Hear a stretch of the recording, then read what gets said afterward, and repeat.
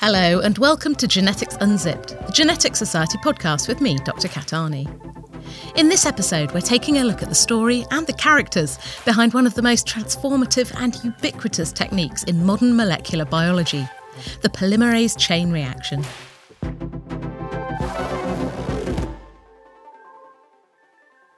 Before we start, a reminder that it's not too late to enter our prize draw to win a signed copy of the US edition of my new book, Rebel Cell: Cancer, Evolution and the Science of Life. Just email podcast@GeneticsUnzipped with the words prize draw in the subject line, or retweet our pinned tweet about this episode from our Twitter account, @GeneticsUnzip. And if you're not the lucky winner, just head over to rebelcellbook.com for links to buy from all major retailers, as well as signed hardbacks and bookplate stickers. Thank you.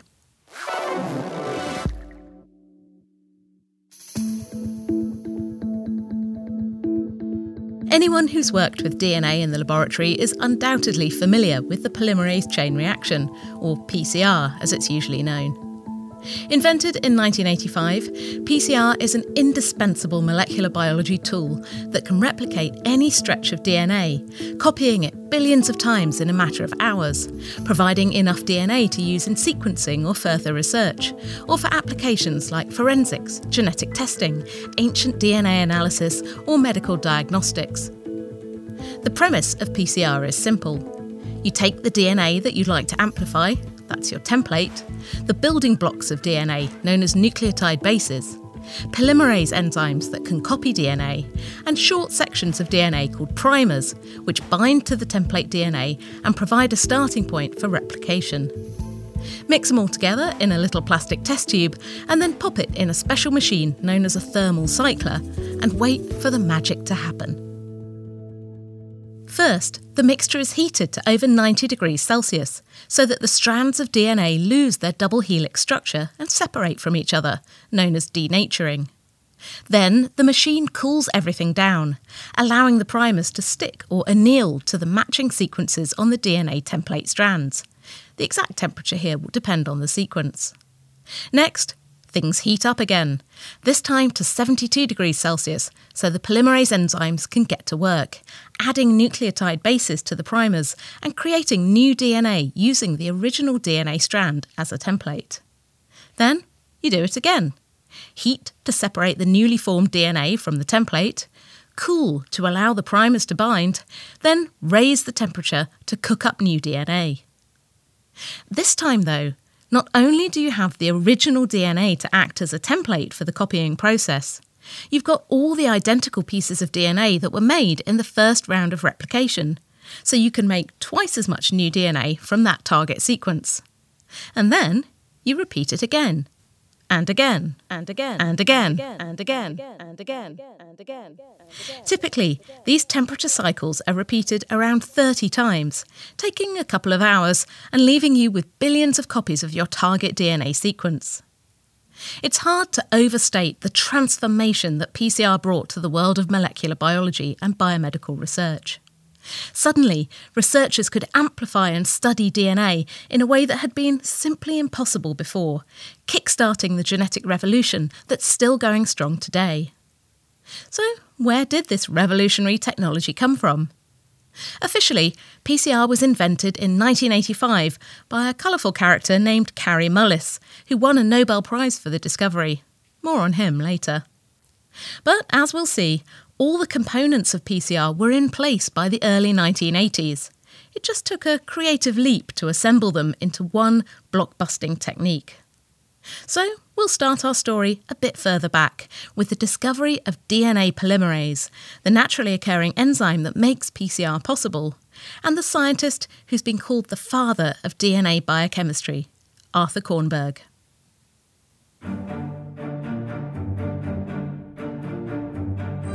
Born in 1918, Arthur Kornberg was a precocious child from an immigrant Jewish working-class family living in New York, and he graduated high school at just 15.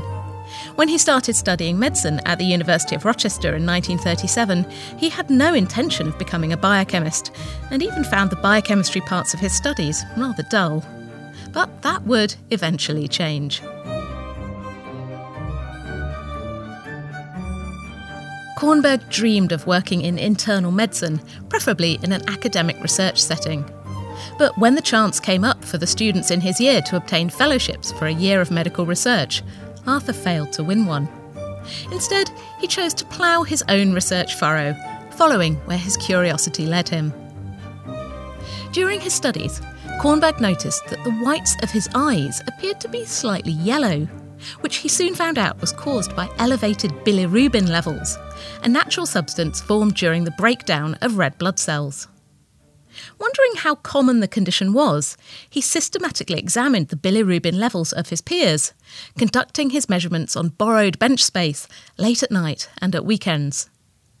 He discovered that a reduced ability to remove bilirubin from the blood was relatively common, and he published a paper describing his findings in 1942.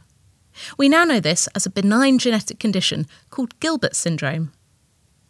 After graduating from medical school in the middle of World War II, Arthur took up a post as a doctor on a Navy ship, but the job didn't last long. At the time, American troops were routinely vaccinated against yellow fever, but the vaccination caused an outbreak of jaundice. Health authorities were concerned and began researching ways to prevent the jaundice side effects. Kornberg's paper on liver function and bilirubin levels caught the attention of the director of the National Institutes of Health, and he was summoned to work there despite having no formal training in research. Immersed in biochemistry at the NIH, Arthur quickly became captivated by the subject. For a while, he worked on nutrition, synthetic diets, and vitamins, but he soon found his true calling. He was fascinated by the inner workings of cells, seeking to decipher their molecular machinery, and at the centre of his obsession were enzymes, the molecular machines at the heart of all the chemical reactions of life. I responded to the lure of enzymes and have remained faithful to them ever since, he recalled in his autobiography. Arthur became a director of the newly formed enzymes section in the nutritional division at the NIH in 1947, where he became a master of identifying and purifying enzymes involved in respiration, the process of making energy in cells. Shortly after, he moved to Washington University in St. Louis, becoming head of the Department of Microbiology, where he moved his focus to identifying enzymes involved in DNA replication, working together with his wife and fellow biochemist, Sylvie Ruth Levy. It was 1953, and Watson and Crick had just published the double helix DNA structure. In their paper, they pointed out that the paired strands of the ladder suggested a possible replication method, with each strand of the double helix acting as the template to recreate the matching opposite strand. Although many at the time thought it would be impossible to recreate DNA synthesis outside the cell, Kornberg had an unrelenting faith in enzymes and the power of biochemistry, saying, "It always seemed to me that a biochemist devoted to enzymes could, if persistent, reconstitute any metabolic event as well as the cell does it. In fact, better." First, the Kornbergs started looking at the building blocks of DNA, identifying the precursors and enzymes involved in assembling nucleotide bases. By 1955, they could synthesize all 4 DNA nucleotides in the lab and began searching for enzymes that could assemble them into DNA strands. In their search, they broke E. coli bacterial cells apart, separating the proteins inside into smaller subsets or fractions, and adding DNA and nucleotides tagged with radioactivity, searching for any signs that any of the molecules in each mixture could incorporate the radioactive nucleotides into new DNA chains, indicating replication activity. It took months to find tiny traces of DNA replication, but in 1956, they did it. Then it was just a case of isolating the enzyme responsible. Not a simple task, eventually pinning down the elusive DNA polymerase. By 1957, Arthur and Sylvie could synthesize DNA in a test tube using their isolated polymerase enzyme, but the yields were tiny and the reaction was far from efficient. At first, they didn't know if the product DNA was an accurate copy of the original, so they also had to invent a sequencing method using radioactive labelling, enzyme digestion, and clever deduction to figure it out. The experiments confirmed that their polymerase was copying the template DNA accurately, and also coincidentally proved Watson and Crick's proposal that the two strands of the double helix run in opposite directions to each other. Arthur was awarded the Nobel Prize for his work on DNA replication in 1959, and he continued unravelling the chemistry of enzymes and DNA replication in cells for the rest of his career. Although in his autobiography, For the Love of Enzymes, Arthur said that his wife contributed greatly to the science surrounding the discovery of DNA polymerase, she didn't get a share in the Nobel Prize. Reportedly, when a reporter asked Sylvie why not, she joked, "I was robbed." The next character in our story is Har Gobind Khorana. The youngest of 5 children, born in 1922 in a poor village in what's now Pakistan, but was then British-controlled India, Khorana's father strove to provide his offspring with an education, and they were among the few people in the village who could read. His efforts paid off.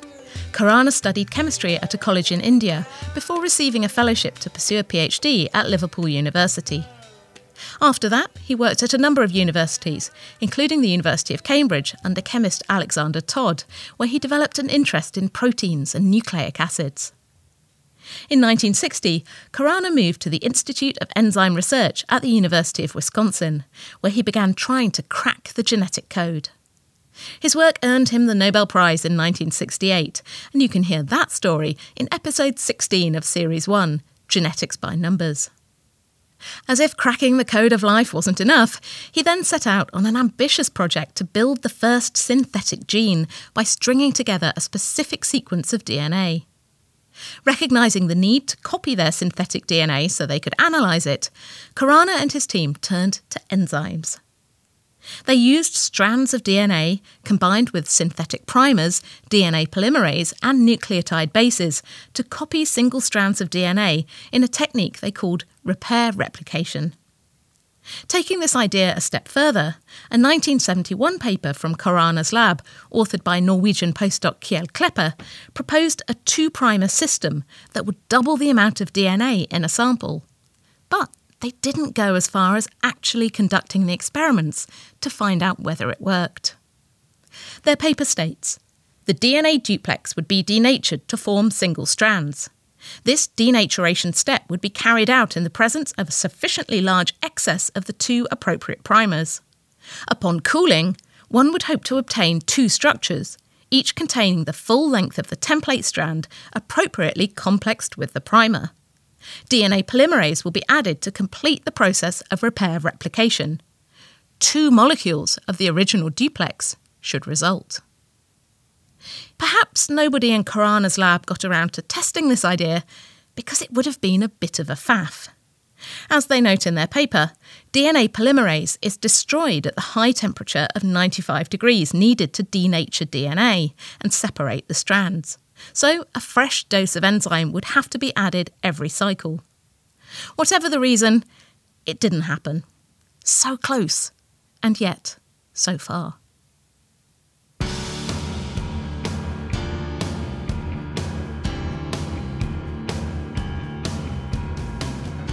By 1980, using DNA polymerase to copy DNA by extending primers through Khorana's repair replication process was commonplace in many laboratories.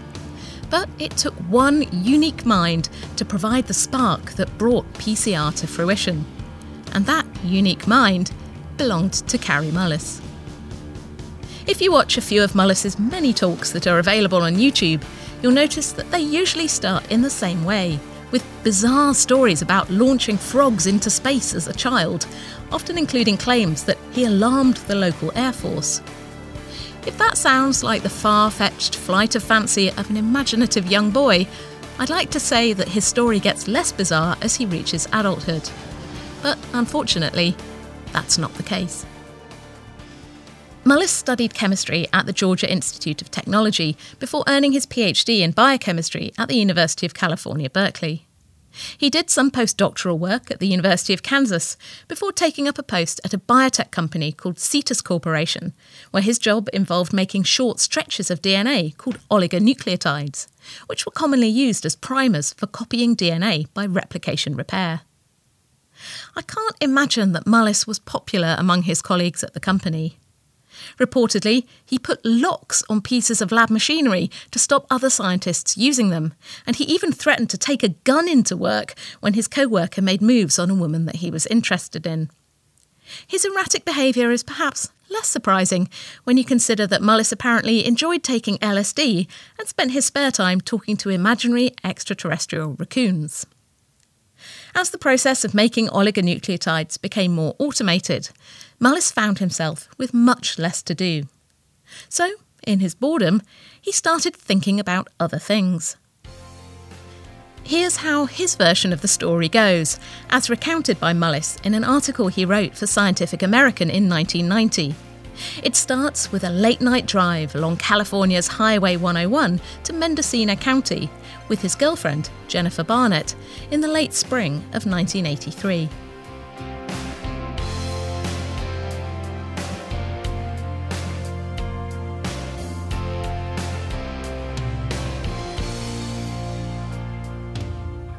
She was asleep.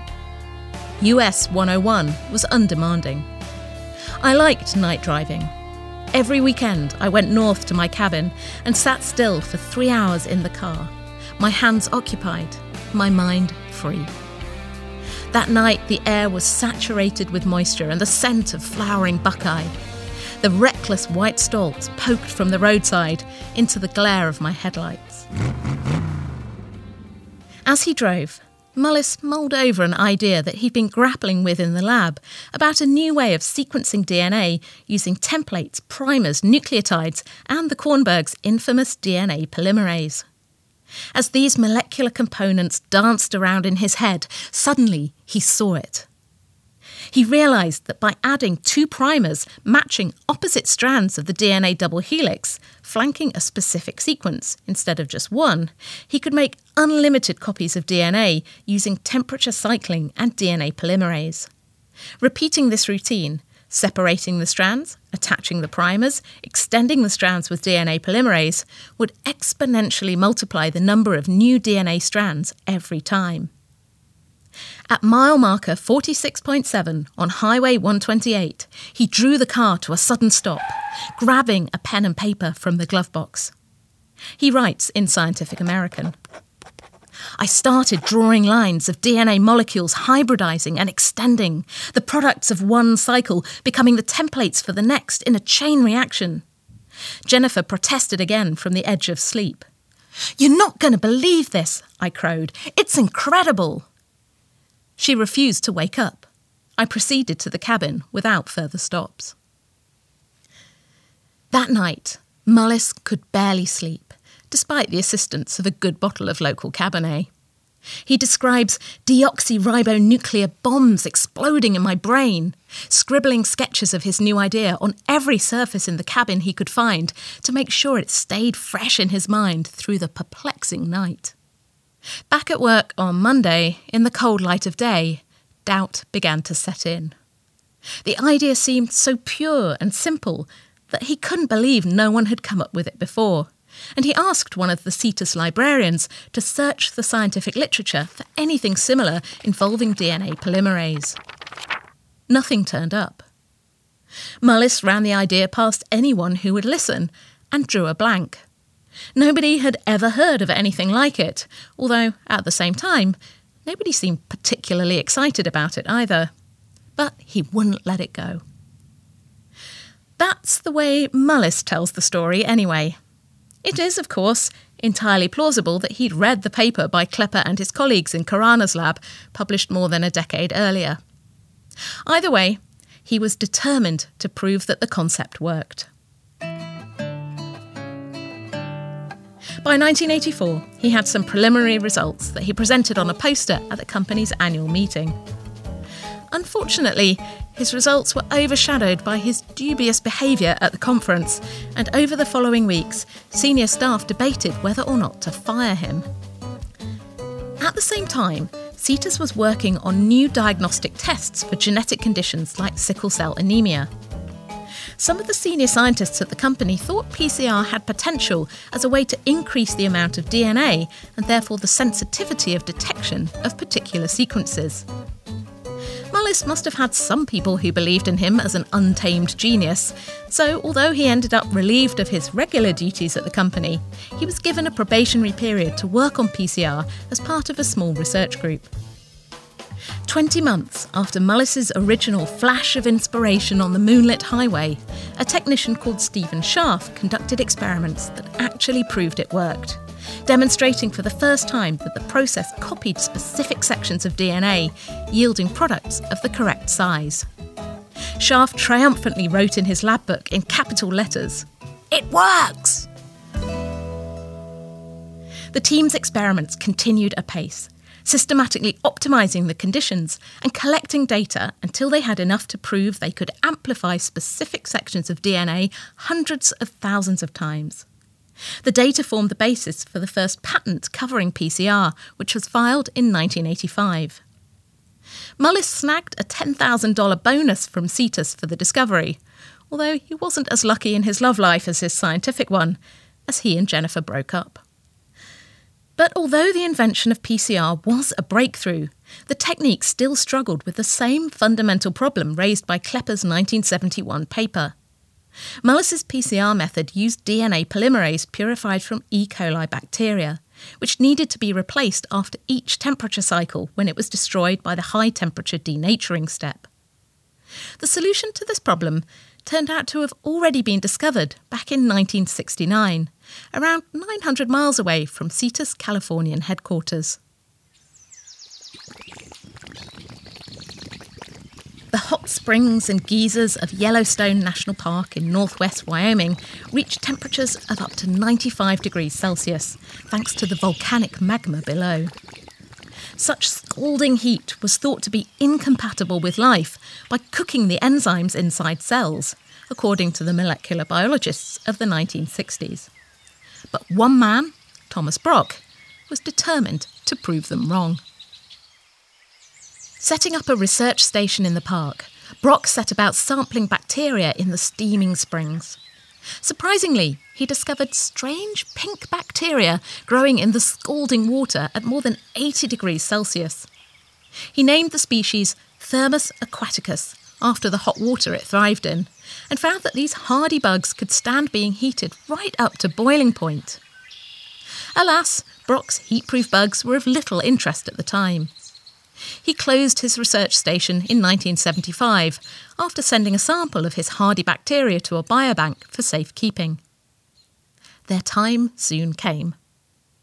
In 1976, Alice Chien and John Treller from the University of Cincinnati purified the DNA polymerase from Thermus aquaticus, known more simply as Taq polymerase, and showed that it could survive at temperatures over 90 degrees Celsius.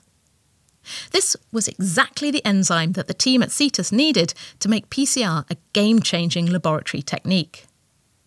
The experiments that proved the incorporation of Taq polymerase into PCR worked and defined PCR as we now know it were finally published in 1988, 2 years after Mullis had left the company. Removing the need to add new enzyme each time meant that a scientist could simply put all the required reagents in a sealed tube and move it through different temperature cycles. In the early days, this meant painstakingly moving test tubes between different temperature water baths by hand for hours, a technique that not even the lowliest graduate student would find appealing. The invention of thermal cyclers, machines that could automatically run through programmed cycles of heating and cooling, meant that any researcher could pop their tubes in the PCR machine and come back a few hours later to billions of copies of their target DNA. It's a lot like having an office photocopier, but for DNA. Kary Mullis won the Nobel Prize for the invention of PCR in 1993. But not everybody was entirely pleased. His colleague Henry Ehrlich, who led the Cetus PCR group, said, "On the one hand, I was delighted to see that PCR as a technology was recognised by the Nobel Committee. But I was frustrated that awarding the prize to Mullis alone certified an account which Kary had created, which was not true. Mullis had a great idea, which he followed up with years of misrepresentation and self-promotion. Rewriting history was more productive than writing papers. He never really got it to work. It would have been appropriate to include others on the award.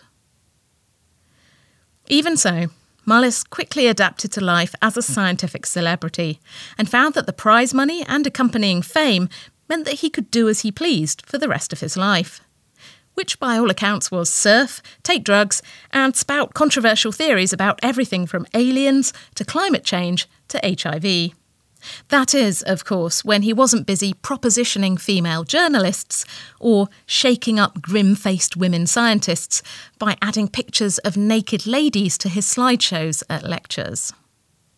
It's fair to say that Mullis was a controversial character at best. The truth is that the original idea for PCR was published long before Mullis was working in the area. He didn't invent any of the components. He didn't conduct the key experiments that proved it worked. And he didn't develop the method using Taq polymerase that we all know today. But he did have a key insight, and he could also spin a great story. So perhaps he should have been considered for a Nobel Prize in Literature instead.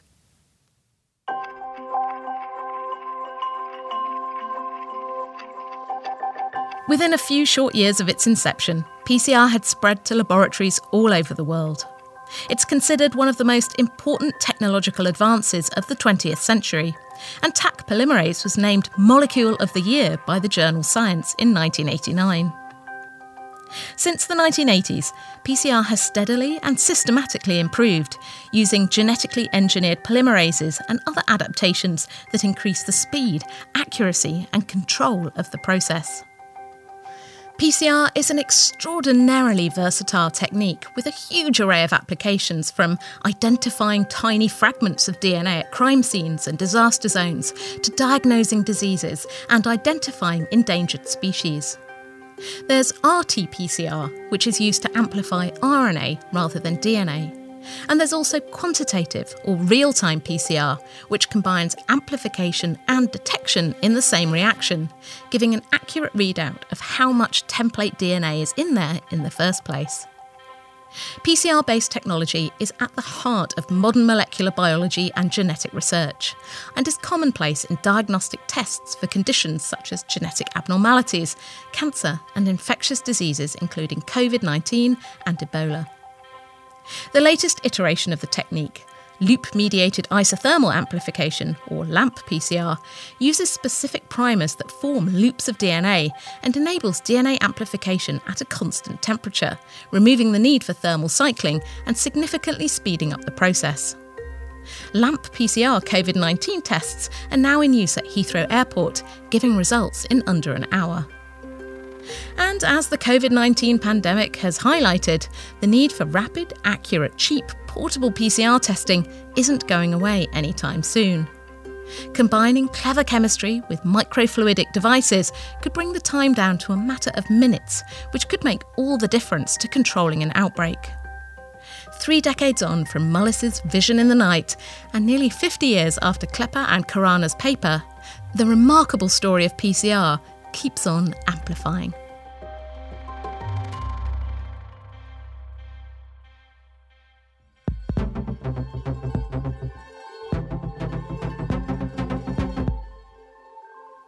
That's all for now.